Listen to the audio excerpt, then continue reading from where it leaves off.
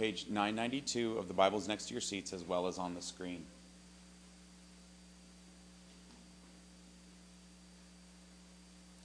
This is God's word. And so John the Baptist appeared in the wilderness, preaching a baptism of repentance for the forgiveness of sins. The whole Judean countryside and all the people of Jerusalem went out to him.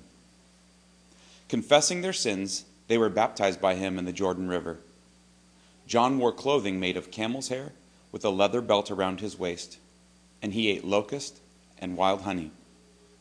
And this was his message: "After me comes the one more powerful than I, the thongs of whose sandals I am not worthy to stoop down and untie. I baptize you with water, but he will baptize you with the Holy Spirit." At that time, Jesus came from Nazareth in Galilee, and he was baptized by John in the Jordan. Just as Jesus was coming out of the water, he saw heaven being torn open and the Spirit descending on him like a dove. And a voice came from heaven: "You are my Son, whom I love. With you I am well pleased." The word of the Lord.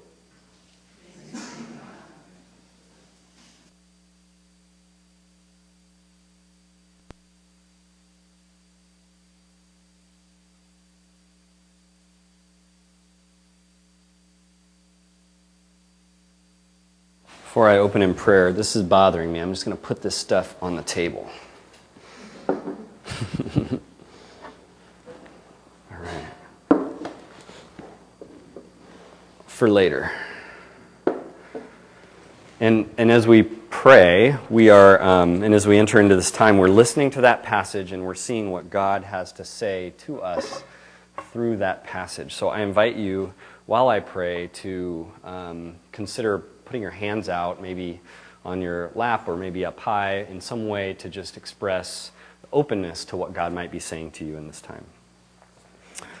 Let's pray. Our gracious God, some of us are in places right now where life has come easy for us and things have gone well. And we don't yet know struggle. We don't yet know the valley. And in some way today, you're actually preparing us for when that will come. Others of us today are sitting here and we are in the valley. We are in the grief or the loss or the pain. And it's like a raging headache or a migraine, or like our ears ringing and it won't go away. It's the thing that's just right there at our forehead all the time. We can't push away the hurt or the pain or the loss or the issue that troubles us, or the anxiety or the depression. Others of us are in other places of great doubt, perhaps, wondering if we'll ever believe what we used to believe. Some of us are doubting our way towards you as we explore the Christian faith. Some of us are in times where the valley is behind us, and we have gratitude and thankfulness because of what has transpired over 2017. And in fact, the next issue for some of us will be settling into sort of a plateau of complacency now that some of the bigger issues we are wrestling with have been settled. And from all these places, we now look and we say, Holy Spirit, would you speak? Would you use the words of the Baptism of Jesus Sunday, which the church celebrates worldwide today? Would you use these words chosen for this day to guide us, to bring us your grace? That even though we might be sitting here just overwhelmed with our own mess and brokenness, that we might at the same time be overwhelmed with your grace and know that we are loved beyond question, no matter what we do or have done, because of Jesus and his baptism that has become ours. Speak to us now, we pray, in Jesus' name. Amen.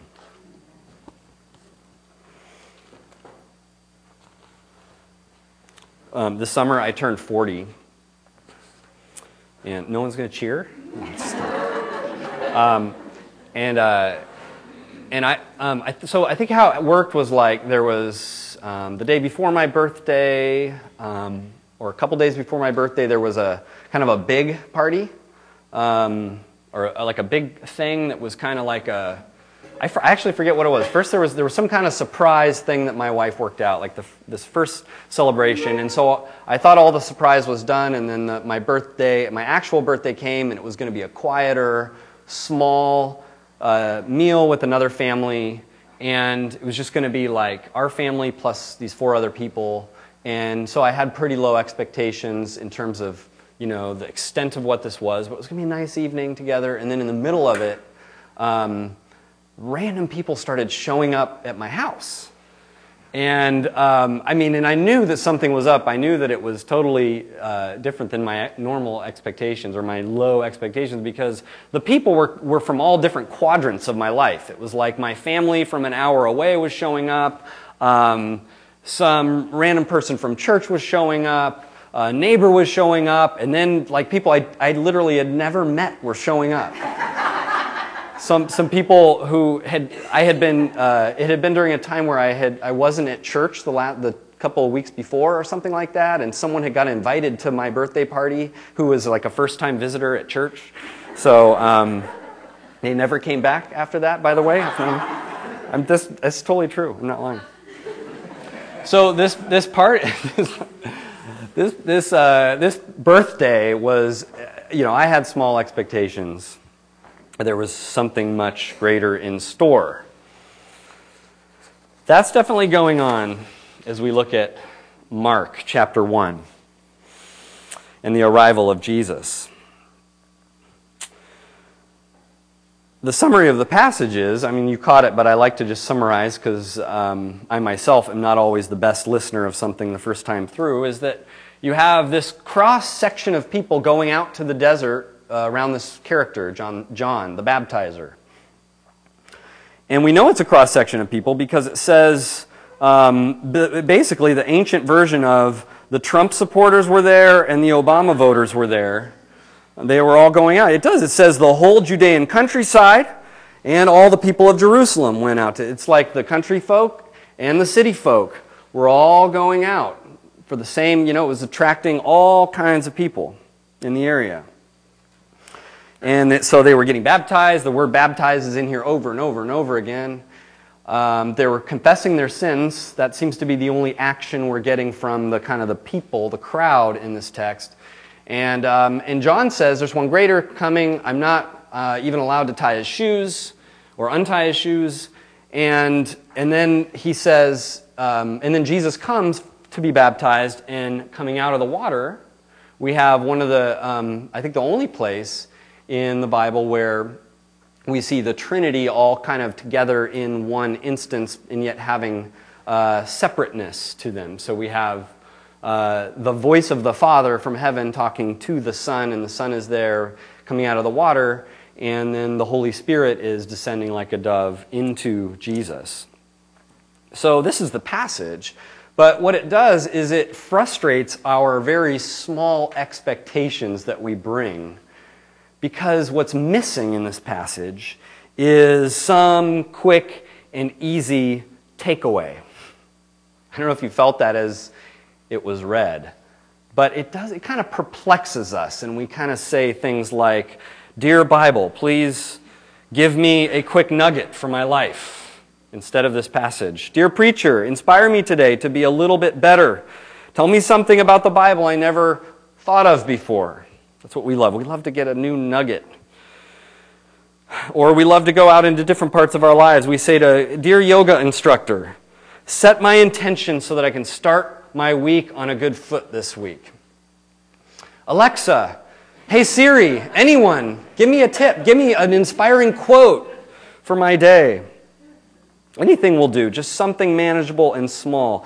And this is one of those passages in the Bible that God uses to remind us that we often walk through those doors into places like this with tiny expectations. We come in and we want clarity on how to vote. We come in or we want a reminder about how sexuality is really best expressed within the context of marriage. We want to know a relevant tip or message about ecology.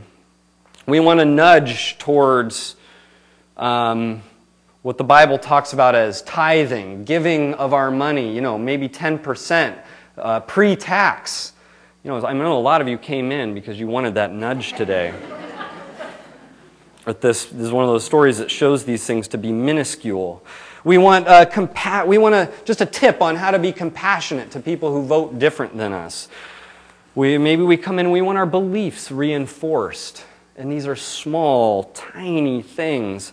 We want, in a sense, John the Baptist, not Jesus. We want John the Baptist as drill sergeant. John the CrossFit Body Boss Baptist, leading us on a purification program involving a 30-day paleo insect-infused honey cleanse. That's the kind of baptism we're always ready for. And as John the Baptist had this effect on people and almost kind of this feeling like, what I really need is someone to yell at me a little bit, John the Baptist, rubs us that way as the kind of guy who might give you a good talking to, a good yell, or shake a finger at you. And that's minuscule, that's small. And he shows us this by saying there's one coming who's greater, so much greater. He's going to baptize you with the Holy Spirit. It's going to be one who mediates the presence of the divine into your life. And we kind of sit there with unblinking stares. What? I just wanted someone to give me a tip. And when Jesus comes and he is baptized, it's talked about, the sky is ripped apart as the Holy Spirit descends, and the Spirit of God swoops into him. The Divine Father says, "This is my beloved, approved Son." And Jesus in the story is the only one who doesn't confess his sins while he's being baptized. Who is this person? And what could he possibly mean for my life? And if you ask that question a tiny bit today, you are entering into this passage. Who on earth is this person? And what's he going to mean for my life? High school textbooks will say I'll tell you who he is. He's the founder of the Christian religion. He's the founder of Christianity. And it's just like an insultingly gross, tiny alternative explanation compared to all the ways that Jesus is introduced to us in passages such as this. In fact, we'd prefer the founder of a religion because then we could simply study his teachings and we could really get this religion thing figured out, and then we'd know that we're on the right path. And instead, he's the one you're not even worthy to unbuckle his sandal. He rests perpetually under the full approval of God. He mediates the presence of God to you. That's who this is.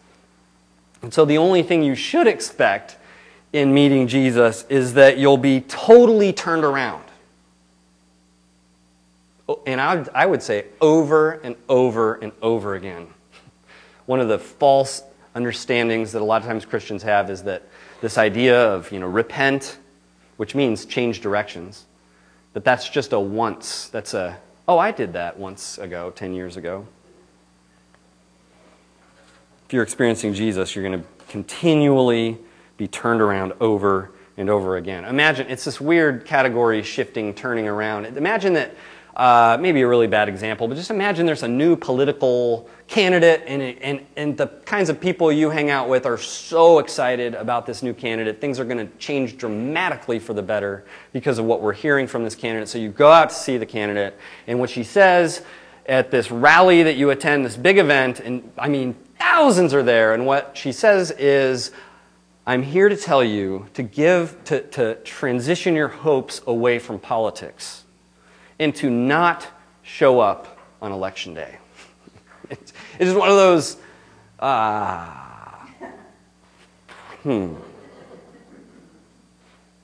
That's kind of what this is like, if we're really entering into this passage. And since we don't want that kind of earth-shattering, ego-trampling, finance-inconveniencing experience, we prefer for John the Baptist. The guru, he's provocative, he's a cultural critic, but just enough of the culture that we resonate, challenges your politics, and yet he'll let you buckle his sandal, if you want. I just really, how I want to end is with a picture that comes from a couple of short articles I read in Popular Science, of all things. So these two short pieces in Popular Science highlighting two different examples of power. And since this story really is about to start us on a journey of reading about Jesus in the Gospel of Mark that's going to be very centered around the power of Jesus, I thought of these two as good pictures for us. So the first is the push that starts a bobsled run. So two examples of power. The first, I don't know if you've ever seen bobsledding. Maybe you've seen it. The two athletes push along this little sled. They're running along. They jump it. They're in these cute little suits, aerodynamic, cute suits with the helmets. And they're running along. They jump in once they've gotten it fast enough. And this is how it's described. There's a pilot and a brakeman and the brakeman does most of the pushing. This athlete must generate enough force to break the inertia of the 375-pound sled. He needs preconditioned fast twitch muscles. Some of you have these, I think. I know I have a few. Preconditioned fast twitch muscles. Larger tissue fibers capable of short, sudden exertions. That's why scouts often recruit sprinters from track and field or wide receivers from football. He bends his knees, leans forward. He might lock his arms straight, exerting a combined 5 horsepower. The team can bring the sled from 0 up to 15 miles per hour in just 2 seconds. After the pilot hops... I know, right? Yeah. After the pilot hops in, the brakeman runs a few more steps until his legs can't crank any faster, and he jumps in just before the sleigh reaches 25 miles per hour. If perfectly executed, the push can shave enough time to put the team on the podium. Now let me make a fast transition from that statement. Does that description sound at all like your life? Have you been running and pushing, exerting force until your legs can't crank any faster? Attempting to perfectly execute your life so that you can shave off enough time and be on the podium someday. Our low expectations with God always end up with a version of life like that. The self-driven life, pushing our little cart down a narrow little path, thinking we've truly accessed a productive and powerful existence, not imagining that there's a bigger power available if we just stop running and pushing. Infinitely bigger. And it's the transition from going out for the drill sergeant John the Baptist to the Jesus who's so much greater, infinitely bigger. So the contrasting example. One page away from the bobsled article is the story of solar flares and their effects on our world. The sun sends off bursts of energy once in a while that really disrupt all kinds of things in our world. I didn't really know about this. They're called solar flares. And at one point, to give you an example, a woman's GPS got disrupted one evening as she was driving along with her kids in the car, and it told her to go the wrong way, and she ended up stuck on a train track and barely got her 2 kids out before her car was crumpled by the train. And it wasn't, as you would think, you think, well, that's a pretty big issue with GPS, and it was actually... That's laughable compared to what it was. It's a much bigger issue of solar, like the sun and its power and these solar flares that go out and mess things up. So this article hints at the scale of the issues that could result from these powerful solar flares. The last time the sun really made people go, uh-oh, this is from the article, not my words. The last time the sun really made people go, uh-oh, was on March 10, 1989. Our star set loose 1 billion tons of gas at 1 million miles an hour, creating chaos in radio communication. It goes on to say, the real problem came 2 days later when a slower moving swarm of magnetically charged material arrived. It pummeled Earth's magnetic shield. Satellites lost their bearings. Magnetic currents eventually found their way into power lines in Quebec, and the extra load caused circuit breakers to trip. The whole province went dark for 9 hours, and it was 5 degrees in some places. 6 million people were affected. So that's just like a real-life example of what could happen. Scientists say that in 1859, the biggest solar flare happened, and there's a 10% chance it'll happen again in the next decade. And if so, it'll cost the United States $42 billion a day. So this alarmed the Obama White House enough that they launched a task force in 2014 to devise a defense strategy.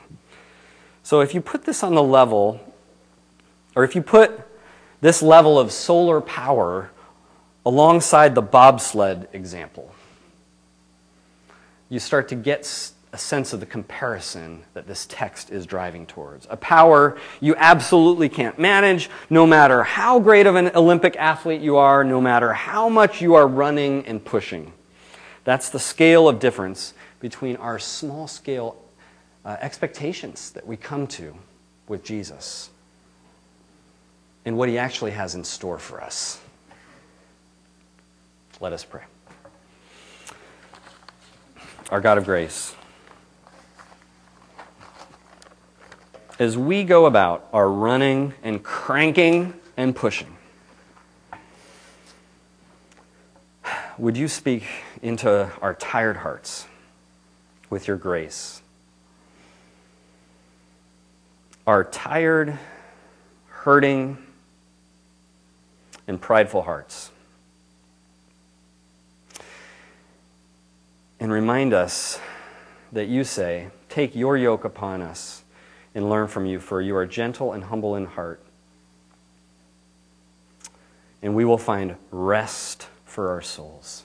For your burden is easy and your yoke is light.